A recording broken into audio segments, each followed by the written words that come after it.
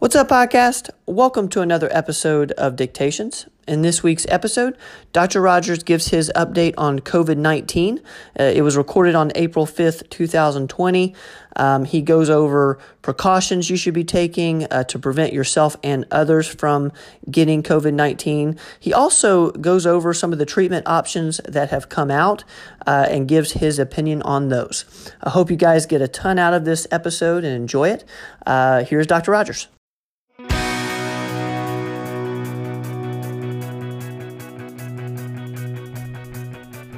Hi, this is Dr. Tom Rogers at Performance Medicine on Sunday afternoon, coming to you outside because I want to emphasize that during the COVID-19 crisis that we're having, that people need to get outside. And believe me, the virus is not outside. You're not going to get it by the wind or sun or anything. As a matter of fact, I'm really happy because I think in the last 2 weeks, especially on the weekends, I've seen more people out exercising and walking with their families, riding bikes than I've seen in years. So maybe it's a good thing, or we'll start a new good habit. But in any event, it's a beautiful spring Sunday afternoon, Palm Sunday. It's hard to believe that next week's Easter. It's going to be a different Easter. But anyway, I'm going to bring you up to date. It's Sunday afternoon. And there are now more than 9,000 deaths in the United States from COVID-19. And that's probably an underestimate because a lot of it's not being reported because a lot of it doesn't get in the hospital. The Surgeon General says that this coming week will be our Pearl Harbor moment as far as COVID-19. And I think in East Tennessee that will probably play out within the next couple of weeks.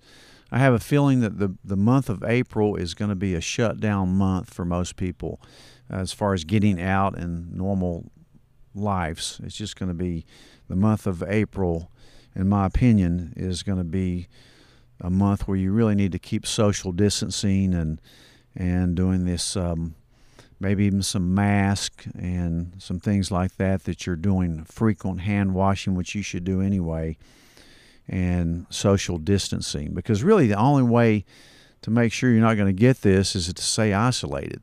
And if you stay isolated and do the precautions, hand washing, no hand to face, you won't get the virus unless you're taking care of somebody with the virus or inadvertently or have close contact. Sustained close contact over 30 minutes with people that have this virus. And there are people that are walking around with it that have no symptoms. So, just take your precautions. Don't be stupid. Take precautions. So I think that probably by the end of the month we'll get a leveling off of that exponential rise in cases. I mean, of course, we're seeing them around East Tennessee now, too. And most likely, before it's over, you're going to know people that have had this. Maybe even people that have died of this. Hopefully not. But things won't go back to normal for months and maybe a year until we get a vaccine for this thing. But anyway, what can you do?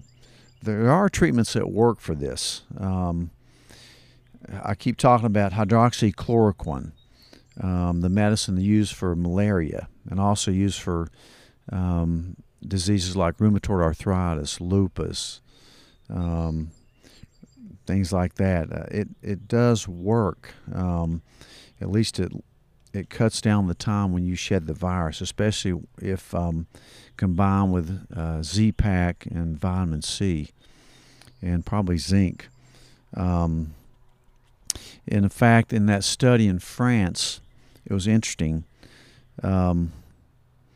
They did a small study, but significant study that you need to pay attention to, even though it wasn't a huge study. But you got to perk your ears up when you hear things like this. So, 70% of people that had COVID-19 were cured by day 6 with plain hydroxychloroquine, versus 12.5% by day 6 of the people that didn't take anything.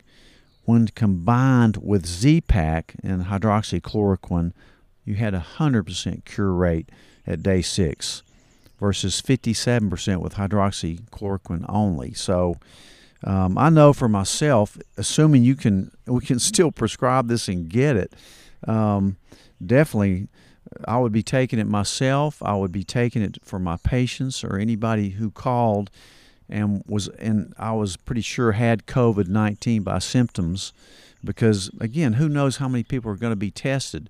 Hopefully within the next week or two we'll get these rapid tests and can tell if you have COVID-19. That's going to be a great help.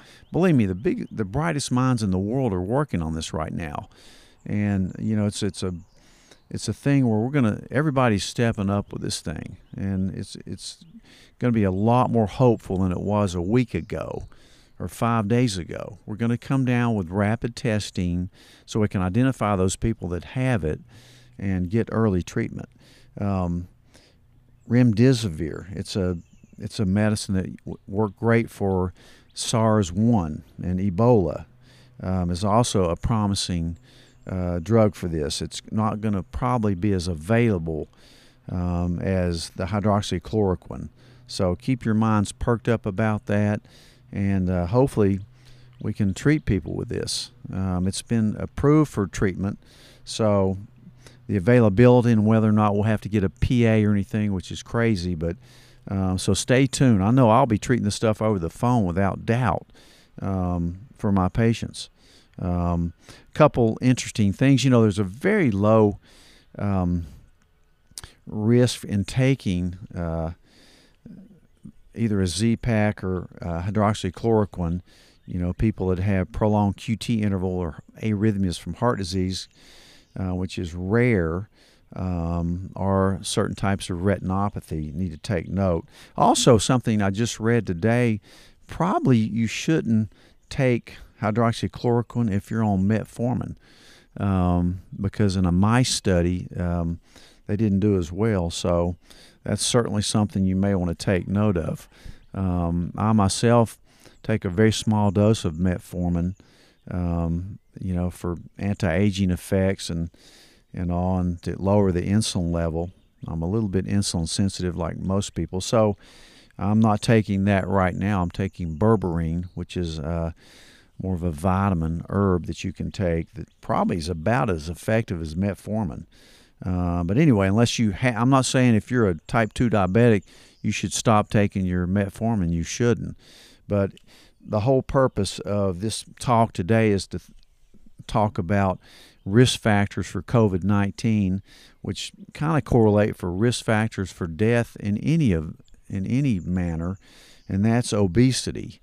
Which is one of the main things that I've been preaching for years, and as a matter of fact, I've dedicated my practice to for the last 15 years. Is that we in the United States we live in an obese society, and it causes every bad thing that's going to happen to you. So now's a great time to think about obesity and changing some things that you do, because you're certainly at a lot greater risk for dying for this COVID-19 if you're obese or have any obesity-related conditions like hypertension, diabetes, heart disease, and certainly immunocompromised people if you're older, smokers, asthma. But obesity is the World Health Organization just declared 3 days ago that COVID-19 can be a lot more severe with complications in obesity-related conditions. So now's a great time to start thinking about getting your weight down and making some changes. This COVID-19 virus is going to change the world entirely. It's a 9/11 event, as I've talked about. It's like World War III, really. It's an invisible thing, but it's a virus that's going to take this world out, not World War III probably. So start thinking about getting yourself healthy right now. A lot of people are staying at home, working from home, cooking at home now instead of eating out fast food junk. So start thinking about your diet and getting your weight down. One of the made ways to do this, of course, is by eating less sugar, less carbs. I'm convinced by doing obesity medicine for the last 15 years and practicing for the last 35 years that you need to cut down sugar. You need to cut down high glycemic carbohydrates like bread, potatoes, pasta, corn, rice, cereal. You need to eat more good fats. And you probably ought to be doing what we call intermittent fasting, meaning you eat everything you're going to eat within 8 hours. So for 16 hours, you're not eating anything. I know I practice this myself, and I love it. I feel a lot better mentally and physically from inflammation, from sleep, everything. And I have more energy to exercise. Another thing you need to be doing is exercising. You can't go to your gym, so just learn to do it at home. I certainly think that within the next couple of weeks, you really need to take stock of your life and what you're doing. It's a good time to kind of reflect on things that you're doing as far as your health. And anything you can do to prevent this virus is going to be good for your health for the rest of your life. So certainly practice at the present time social distancing. If you're sick, of course, we're going to be open. We're going to do telemedicine like we've done for sick people over the phone. And our offices are still open for well visits, and we take all the precautions, and we're going to be there for people. So think about this virus and how serious it is, because it is a lot more contagious than the flu. It kills 10 times more people than the flu.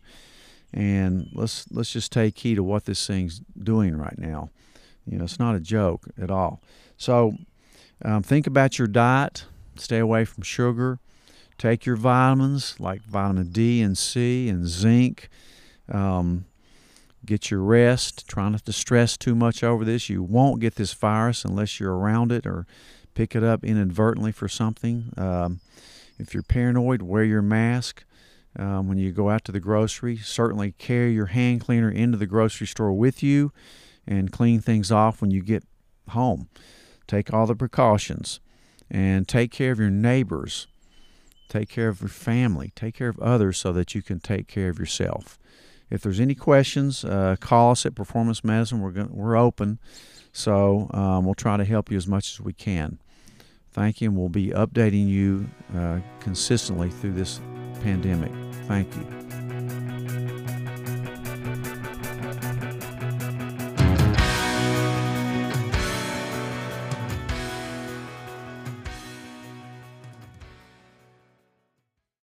Thanks, guys, for listening to this episode of the podcast. Please share the podcast with your friends. And if you haven't subscribed yet, please subscribe. We will see you guys next time.